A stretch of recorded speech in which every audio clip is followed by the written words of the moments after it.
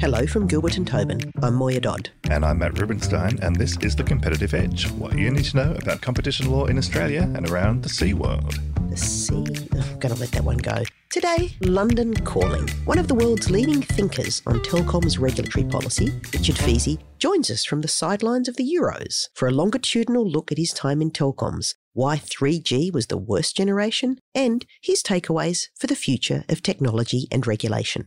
I used to have a mantra in Vodafone. I'm much more concerned about the disruptive effect of competition enabled by new technology than I am actually about the impact of regulation on the financial fortunes of the company, because regulation is cautious, it's slow, it takes time.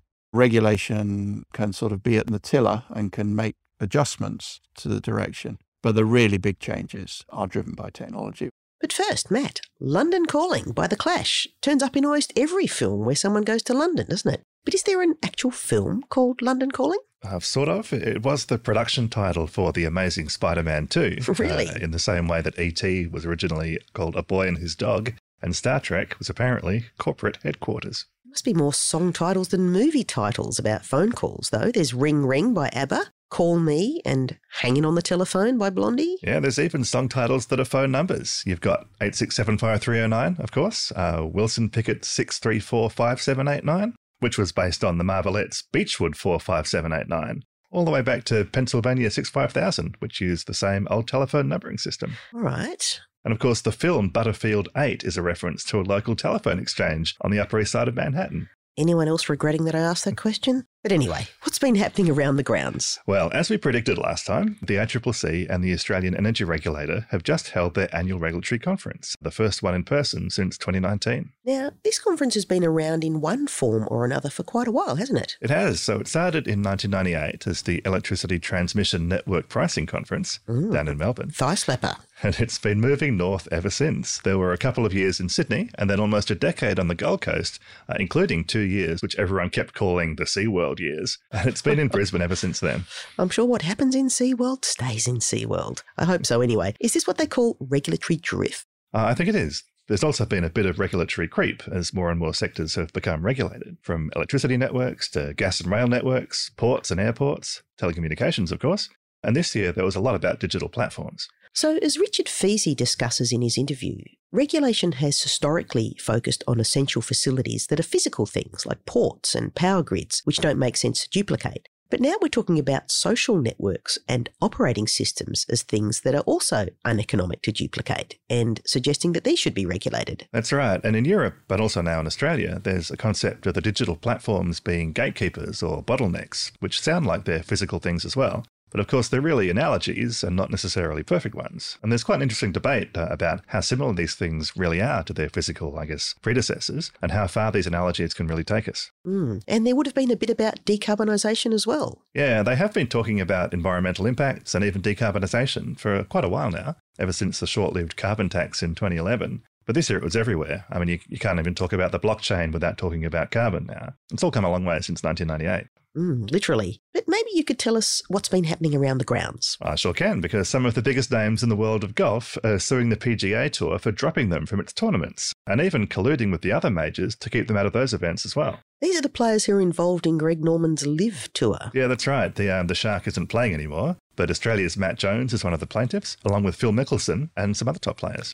And they're saying that the PGA is threatening lifetime bans for anyone who plays a single live tournament, all to maintain its monopoly and shut out potential competitors. Yeah, and they're also saying that the tour's monopoly power has allowed it to preside over the demise of golf itself, like by failing to innovate and bring the game into the 21st century. Innovations like reducing the number of holes from 72 to 54, which also happens to be live in Roman numerals. LIV, that's right. So if golf is a good walk spoiled, then which this it is. Then this is only 3/4 spoiled. Now that's innovative.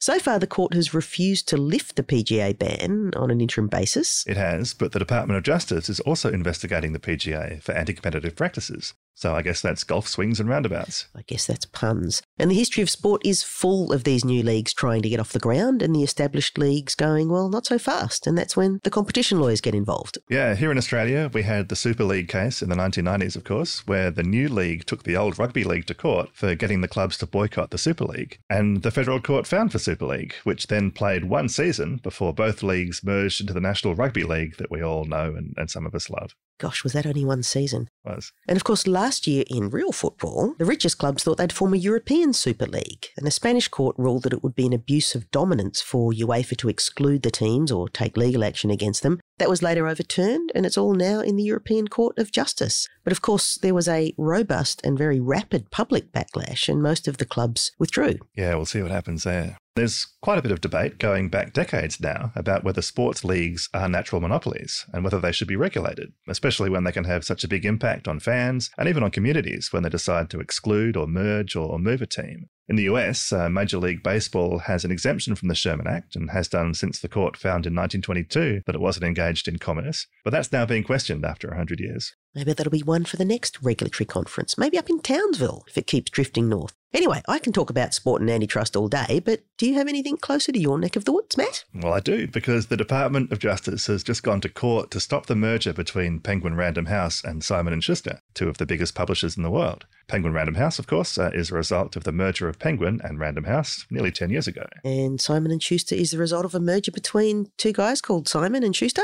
Basically, and they got together in 1924 to publish the world's first book of crossword puzzles. Really? I don't suppose they were competition law cryptic crosswords? I'm guessing they weren't, because the book was phenomenally successful. It sold 100,000 copies, and it founded a publishing empire that has lasted almost 100 years. But it won't quite make 100 unless the DOJ gets in its way. No, that's right. The DOJ says the merger would harm competition in the publishing industry and would be especially bad for authors. The complaint says that without authors, there would be no stories, no poetry, no biographies, no written discourse on history, arts, culture, society, or politics. That's beautiful. It sounds like there might be an aspiring author working there at the DOJ. There might be. And the argument is that if the two publishers were to merge, they wouldn't compete anymore to sign up popular authors with big advances. And their case got a fair boost and made a lot of headlines when the trial began and Stephen King took the stand. You mean Dr. Stephen King, the former ACCC Commissioner, now at the Productivity Commission? Well, I actually meant the writer Stephen King, the king of horror. Oh.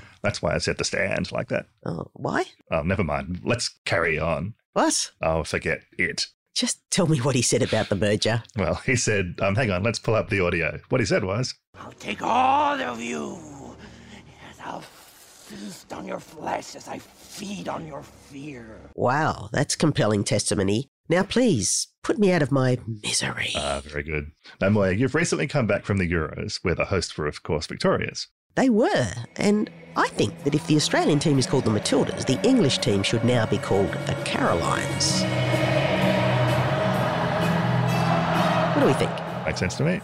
Well, it was wild to be amongst 87,192 people at Wembley. That's a record crowd for any Euros final, men or women. And, there was absolutely zero crowd trouble. That is amazing.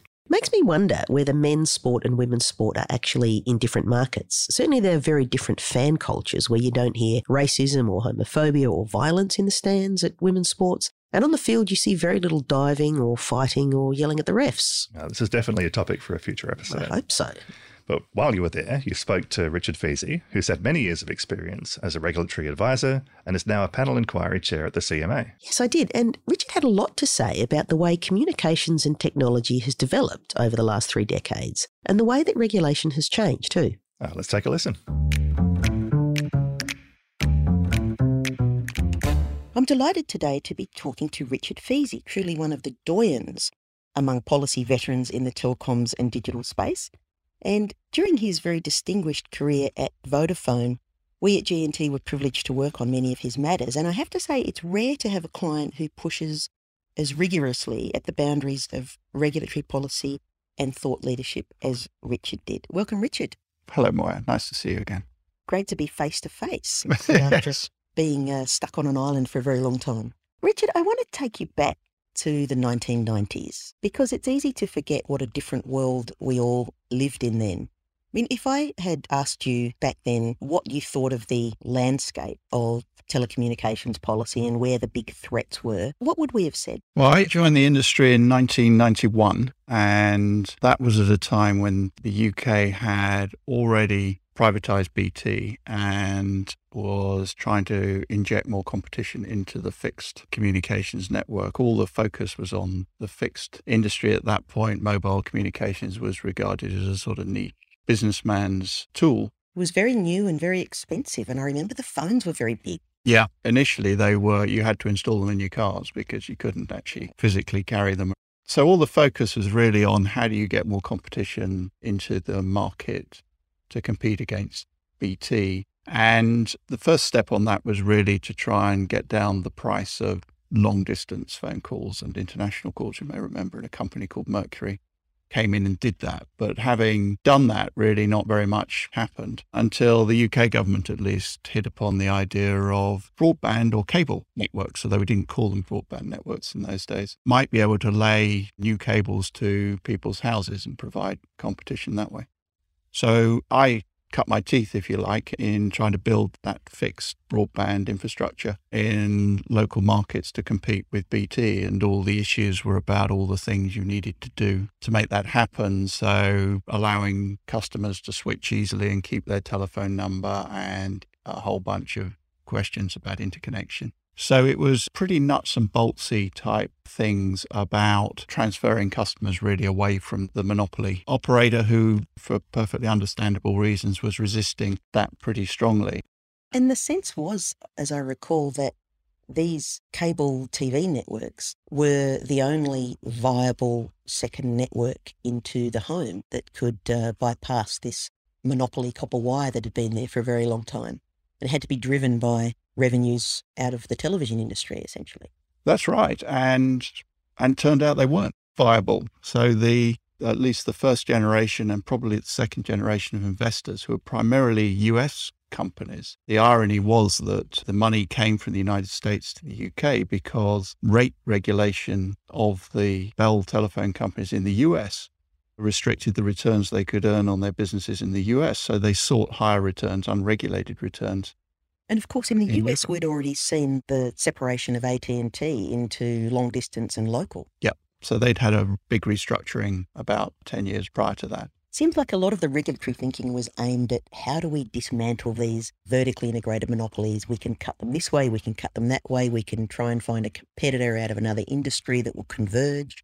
It was an interesting time, wasn't it, for networks? I think that's right. What's interesting in Europe is the idea of splitting these companies up and breaking telephone companies up. I mean, even if we scroll forward 30 years, BT is basically still an integrated business. Deutsche Telekom and France, all the European telcos. We split up the energy networks, we split up the electricity and the gas networks. Nobody ever, in Europe at least, split up these businesses. And the reason principally because they were worth more to privatize if you sold them as a single business. But of course, the consequence of that was you had 20, 30 years of regulatory issues of dealing with these vertically integrated firms. But inevitably nothing went as planned, did it, when these various regulatory efforts were made to deal with the fixed networks? Because in fact, along came mobiles.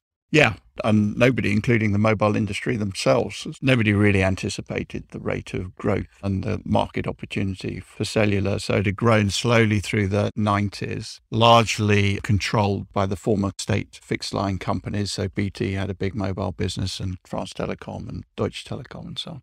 And then a few scrappy competitors, of whom Vodafone was one, saw an opportunity and really built businesses completely from scratch with private money right from the beginning. And they were regulated very differently to the fixed networks too, weren't they? They weren't regulated at all in the early... I mean, I was brought into Vodafone in 2001 because after 16, 17 years, regulators had suddenly understood that, for example, the amount of money or revenue that was being transferred to the mobile industry when people on the BT network called a Vodafone customer, so-called call termination, suddenly those sums were massive, because the number of customers had grown and the volume of calls had grown. So that became a kind of economic question that just hadn't arisen before, or which had been in the kind of margins of people's visibility before that. And that was somewhat the focus of the regulation, wasn't it? To ensure that there could be any-to-any calling and that there was number portability. But at the network layer, there was really not much regulation at all. No. I mean, there were attempts a bit later on to encourage so-called MVNOs into the market. And I think actually you and I may have first had discussions about that sort of topic. So over time, people did try and apply a bit the model that they had used to try and open up the fixed networks to opening up the mobile networks as well. But by and large, the market developed in the mobile side and expanded massively without really much intervention at all.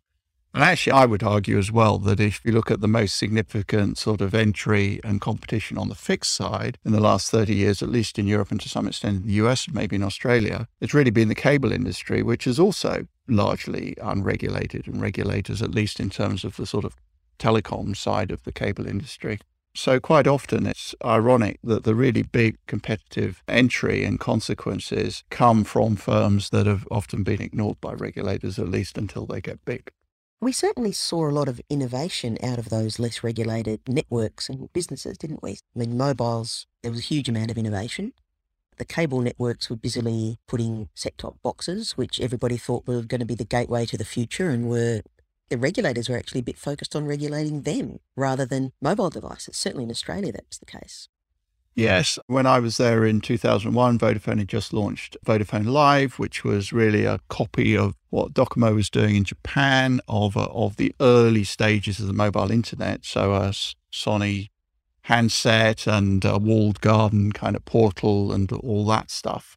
Yeah. And, we were buying content and doing content deals and so on. And we thought we would be the center of the mobile internet and the firm that would sort of orchestrate all the other suppliers in a way that actually Docomo had been able to do in Japan because of its scale and size. But actually, I think we were slightly deluded, frankly. And if you look at a lot of the mobile innovation, it's at the industry level because we have this sort of common standards. The operators tend to move together in lockstep from one generation of technology to another.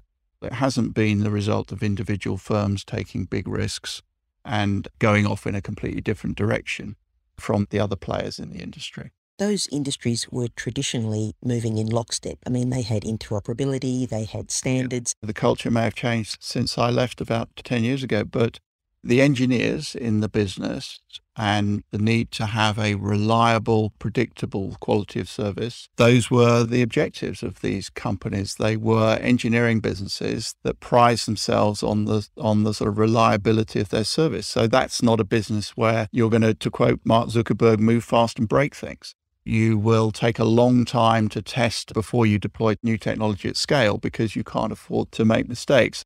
One of the things I learned from the early 2000s and the Vodafone Live experience and so on was that the kind of company culture, as well as the skills that you need to run reliable, predictable networks that don't fall over and don't break down, are not necessarily the skills and the culture that you need to have a frantically innovating business that's basically driven by software rather than by hardware.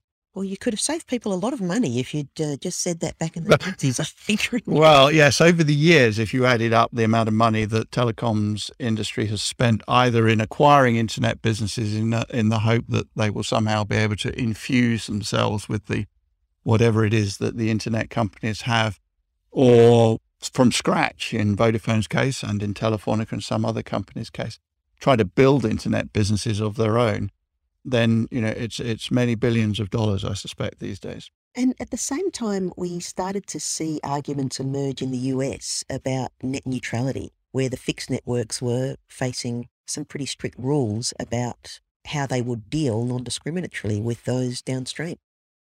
Yes, it was a very strange period. I followed it quite closely, partly because Vodafone had a 45% interest in Verizon, which was one of the largest mobile companies in the US. And fixed line company as well, but also because I thought this was likely to come to Europe. And actually it was an important part of Barack Obama's election manifesto at one point. So telecoms issues suddenly got this huge sort of visibility and popularity. And I always found it a very strange debate, partly because there was very little evidence that actually companies were engaged in the kind of practices that were alleged, like blocking services. I mean, there are one or two examples, but by and large, certainly inside companies, the idea that you would deny your customers access to services and that this was a good commercial strategy in a competitive market didn't really make much sense to me. So I thought that people were discussing threats that didn't really materialize and didn't really exist. But also, it wasn't obvious to me why these networks, as they got smarter and more intelligent, shouldn't have incentives to sell particular services to particular companies. And it wasn't clear to me why, in telecoms, for some reason, all the money should be made by charging the end customers on one side of the platform, to use the current terminology, rather than potentially being able to impose charges on the other side of the platform. Or someone develops a new video streaming service and goes along to Vodafone and says, it'd be really good if you could design your network so that actually this works better. And we might be prepared to pay you something if you did that. I've always found it interesting because the telecoms industry in the end, I think, concluded it wasn't a fight worth having, and by and large hasn't really resisted very hard. But there is one of those alternative history questions about if we hadn't had those restrictions, to what extent would there have been more innovation in the networks? And would the financial position and sort of overall shape of these businesses been? Because it really stopped telecoms companies becoming platform businesses, in my view, because you could only have a commercial relationship with one side of the market, if you like. It really prohibited any kind of commercial arrangements emerging between the telecoms companies and the internet companies. And meantime, the mobile industry was developing apace, particularly when the iPhone arrived. Yes. I mean, again, no one really saw that coming. There were rumors that Apple was working on something, but it wasn't clear. And it was a transformative moment in my memory because we'd been struggling to make 3G get traction. The devices weren't great. The user experience wasn't brilliant. The coverage was terrible. So 3G was really an awful generation for the industry. But the iPhone really changed people's attitude to the mobile internet and sort of gave a vision, at least, of what it might look like. And it was really realized then with 4G and LTE. And, it was just a kind of stroke of genius, really, the touchscreen phone and the app store and building a platform around the operating system. Sometimes people come along with transformative ideas, and Mr. Jobs certainly did. He certainly did. And that device, the mobile device, became all the things that we thought set-top boxes were going to be and more. Yes. I mean, there's an interesting question about whether the rate of innovation on smartphones and devices is now slowing. But for a period of time, it replaced clocks, it replaced cameras, all sorts of other consumer goods, wallets it's replacing. Suddenly, all of these were consolidated in a device that you could have in the palm of your hand, and it's been completely transformational for societies and economies around the world. And my view has always been the greatest achievement of companies like Vodafone was not building these networks, although that is no trivial matter. It was getting millions and millions of these devices into the hands of people. So people forget that these mobile businesses were fantastic and massive retailers. Vodafone, I remember we did a study and we had more retail floor space than IKEA, which was one of the biggest retailers in Europe at that time. I mean, in a lot of shops all over the place. But that retailing piece, which is often underestimated and I think undervalued in the industry, the telcos don't like to think of themselves as retailers. They think of themselves as technology companies. But that logistics chain and the distribution of these billions of devices is a transformational achievement. Yeah, the sales and marketing function too. Yeah, and all of it. I mean, it's a hugely complex and difficult thing to get right, not something the operators have always focused on as much as they might do. And unlike IKEA, you didn't have to put it together yourself. It just worked out of the box. Well, that's true. But there were a few things to do to make it work. But the iPhone and then sort of everything that came after that really, I think, gave people a vision of what the mobile internet could really do. And the industry embraced it enthusiastically and sold millions and millions of devices. I mean, the issue is where the value and the profit from that activity goes. And obviously quite a bit of it flowed back to Cupertino and Apple and some of the other manufacturers. But that's what's been the transformational change in the last 20 years, as you say. And it truly accelerated the development of usage, consumer consumption, and all the time pretty much unregulated. I mean, maybe there's a relationship between being unregulated and developing so rapidly. when you look at the handsets and everything that flowed through them.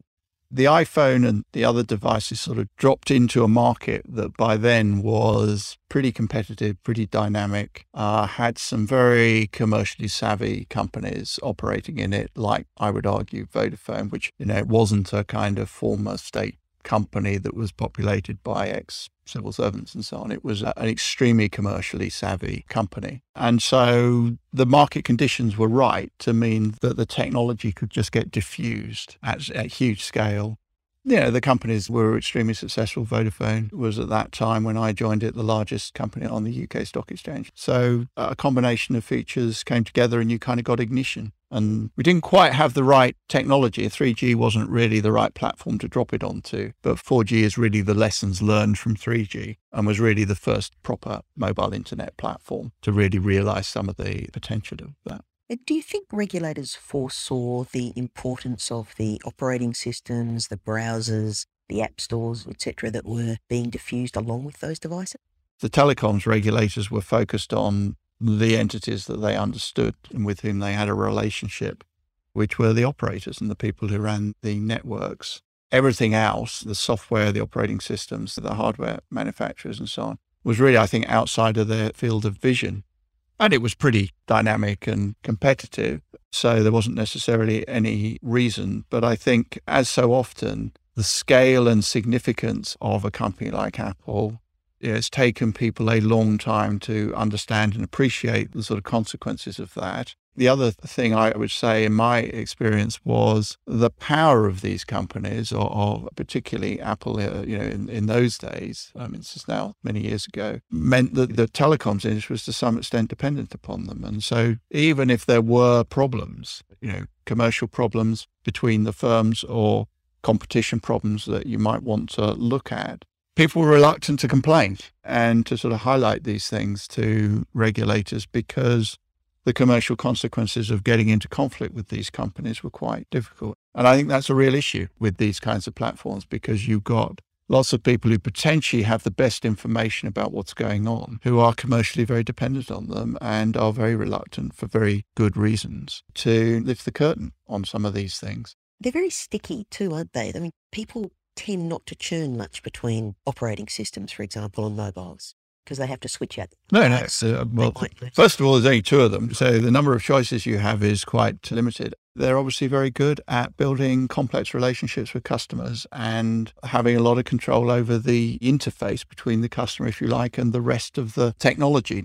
So I remember many years ago when I joined Vodafone, in those days, the concern was about Nokia and the market position of Nokia. Wow, that goes back a while, but not so long ago. And, the mantra then within Vodafone was people come into a Vodafone retail store and the first thing they say is, I want to buy a Nokia. And the second question then is, okay, which network will I attach that to? Okay, so they're pretty indifferent about which network they connect it to. They have a very strong attachment to the brand of the device itself because it's a physical thing you can see and hold. And that's exactly the same with an iPhone. It's the same, despite Vodafone aspiration, the conversation being, I want to be connected to Vodafone. Now, which device do I choose to do that? That transformation has never happened. And today people say, I know I want an Apple or I want an Android. I'm much less concerned about which network I attach it to. I think the way that those platforms wrap themselves around you is the same globally, right? I mean, If you switch, you're going to maybe lose your music collection that you might have paid for, all sorts of things. There are all sorts of consequences to shifting platforms, which means that people don't do it terribly much. Nope, that's true. What about the world of Web3? I think it's fair to say that most of us don't have a particularly good understanding of where that's taking us. Maybe that's just the stage of development. It's all sort of foggy and to be revealed, but surely that's going to bring around another shake-up and perhaps another set of opportunities that companies might accelerate into without the effective oversight of a regulator. It's fascinating because just at the point at which we're having a very serious debate, certainly in Europe, and I know the ACCC has been having a similar debate over the last few years, and to some extent in the United States, although with less tangible results so far. Just at the point at which we're debating really the regulation of a centralized internet, effectively, which is what the very large platforms are. They have very large computing capability, which consolidates data and then analyzes it and uses it in various ways. So although the internet was originally conceived as a highly decentralized kind of architecture, we ended up with a kind of highly centralized system. And Web3, to my non-technical understanding, part of the vision is essentially to decentralize again. So potentially it's extremely disruptive to the current very large firms, in some respects at least. I'm sure there are other opportunities for them in it. So just at the point at which we're, if you like, going to solve the problem of large firms in the internet by regulation, there's potentially a very disruptive wave of technology coming along. My experience, if I reflect back over sort of 30 years, is that the disruptive effect of technology in the telecoms industry and more generally the tech industry has always been more dramatic and more significant than regulation. So I used to have a mantra in Vodafone: I'm much more concerned about the disruptive effect of competition enabled by new technology than I am actually about the impact of regulation on the financial fortunes of the company, because regulation is cautious, it's slow, it takes time. Regulation can sort of be at the tiller and can make adjustments to the direction. But the really big changes are driven by technology, which is why understanding the technology and anticipating technology, I think, is one of the most important things, both for companies, but also for regulators. And if you put the high beam on and think about what world we might be living in, say, 3 to 5 years, what do you think it will look like? I'm quite interested in 5G. The interesting thing is really, does that further diminish the role of a traditional telephone company? Because more and more of the capability of running a network and the technology to do that just becomes software sitting in the cloud. So I think what we'll see is a continuation of what we've really been talking about today, which is a gradual marginalization of the traditional telecoms company and a sort of continued story about how these businesses adapt and reinvent themselves in that light. And I'm not sure that we yet know what that reinvention looks like. There have been a whole series of attempts by companies in the US and elsewhere. Maybe you buy a content business, maybe you integrate upwards and backwards, maybe you buy internet businesses. But I think that kind of quest for the reinvented telecoms network operator is still being undertaken, and it's no easy matter, that's for sure. So I think we'll see the continued growth of the large internet players, probably into parts of the value chain that we used to regard as being the preserve of the network companies. But we'll also see some innovation, hopefully, on the side of the network companies as well. And at the layers well above the network, we've seen working from home, companies like Zoom that probably no one had heard of a few years ago.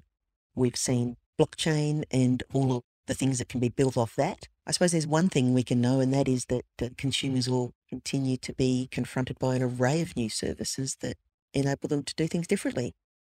My impression, maybe it's a sign of my old age, is the rate of technological innovation is accelerating. I certainly don't see any evidence that it's slowing down. And the platforms that we've got that you can innovate on are becoming ever more powerful. The things that you need to do that, which is really about the cost of connectivity and the capability and the cost of computing. I mean, when I give lectures to students, I say the global internet is built on, universal broadband connectivity and massive, cheap computing power. Those are the two magic ingredients on which everything else is built. And the cost and capability of connectivity will continue to improve rapidly. And the cost of computing power and capability of computing power will continue to advance as well. So those two things in themselves are an incredibly powerful combination, which when you mix together produce all these other things, and that will just continue. And some things will work and some things won't, and companies will come and go, and that's as it should be. On a bad day, sometimes I imagine us all retreating into our various virtual worlds and living obsessively in them until the power runs out and the planet catches fire. But fortunately, we have regulators around the world who I'm sure will step in and make sure that doesn't happen. I hope not. One of the things I think we didn't fully appreciate, and again, another aspect where regulation takes a while to catch up, is we didn't understand fully, I think, no one ever does, the implications of some of this technology for people's lives and for young people and for sort of the social fabric of the world. And commercial organizations aren't always great at sort of appreciating or understanding that. And so there are lots of consequences if you've been in this industry for a long time that you wonder, could we have done things differently? And it's not unambiguously good all the things that have happened as a result of the widespread diffusions of smartphones and so on. But I think on balance, particularly in parts of the world which were less developed, where I think the impact of these communications technologies has been even more profound than it was in Europe or in Australia or in the US. It's still been transformational, sometimes in ways we might regret, but by and large in a very positive way. Well, I think when the printing press was invented, there were fears expressed that people, once they learned to read and they had books, they would retreat into their little corner of a library and just sit there accessing the world and all of its knowledge through a page, and they'd stop talking to each other and, society as we know it would end. Just describe what teenagers do these days, I think. Not much has changed in all those hundreds of years. No, I struggle to get my children off their smartphones sometimes. Well, I struggle to get myself off a lot of the time. But Richard Feasey, it's been terrific to talk to you today and hear your observations and insights looking back on 20 plus years of involvement in this industry, but also the depth of the analysis and the thinking that you brought to the industry. So thank you very much. Thank you. It's been a pleasure. What a great interview. I actually did a secondment at Vodafone when 3G was being rolled out. You could feel that it was close to living up to all the hype, but it just wasn't there yet. Yeah, well, now if you're driving and you stray into a 3G area, it's like the dark side of the moon. I know, and you can't get out because your maps all stop working. And now the new smartphone platforms have overturned everything. The mobile carriers have become almost commoditized, and it's quite a different future from the one they were imagining. And now it's the digital platforms getting the regulatory attention. It is. And look, I'm glad Richard mentioned Web 3 because I'm determined to understand what it means before they release Web 4. Yeah, I bet they'll go Roman this time. It'll be Web-if. Hey, I thought I had the crystal ball this week. You won't see anything that good in there. I'm not sure about that. Because you remember we spoke about the special access undertaking that applies to the National Broadband Network and how the ACCC wasn't convinced about the NBN's pricing for the next few years. That was the tic-tac on the whack, right? That's the one. The NBN has now withdrawn that variation and it'll submit a new one based on some quite different assumptions. Like the NBN won't be privatised anytime soon. It'll stay in public ownership for now. And it won't have the same expectations of cost recovery. So it'll have more of an emphasis on building out full fibre access. And it's no coincidence this has come pretty soon after the change of government. Not at all. There's a letter about the undertaking from the new Communications Minister to the new ACCC Chair, who worked together at G&T all those years ago, of course. And it looks quite straightforward on its face, but it feels kind of historic. You can imagine there'd be something pretty special for both of them about this one little piece of regulatory correspondence. And when the Minister tells the Chair, I look forward to working with you, you get the feeling she really does. You do, and we're looking forward to that too. Yep, in our crystal ball. Thanks, Matt. Remember, you can find relevant links in our show notes. And we've got some great guests still to come, including partners Susan Jones and John Lee on the intersection between competition law and intellectual property, and USC Professor Danny Sokol on regulation, investment and innovation. And if you enjoyed today's episode, please subscribe, leave us a review and tell your friends. Till next time, this was The Competitive Edge with Gilbert and Toby.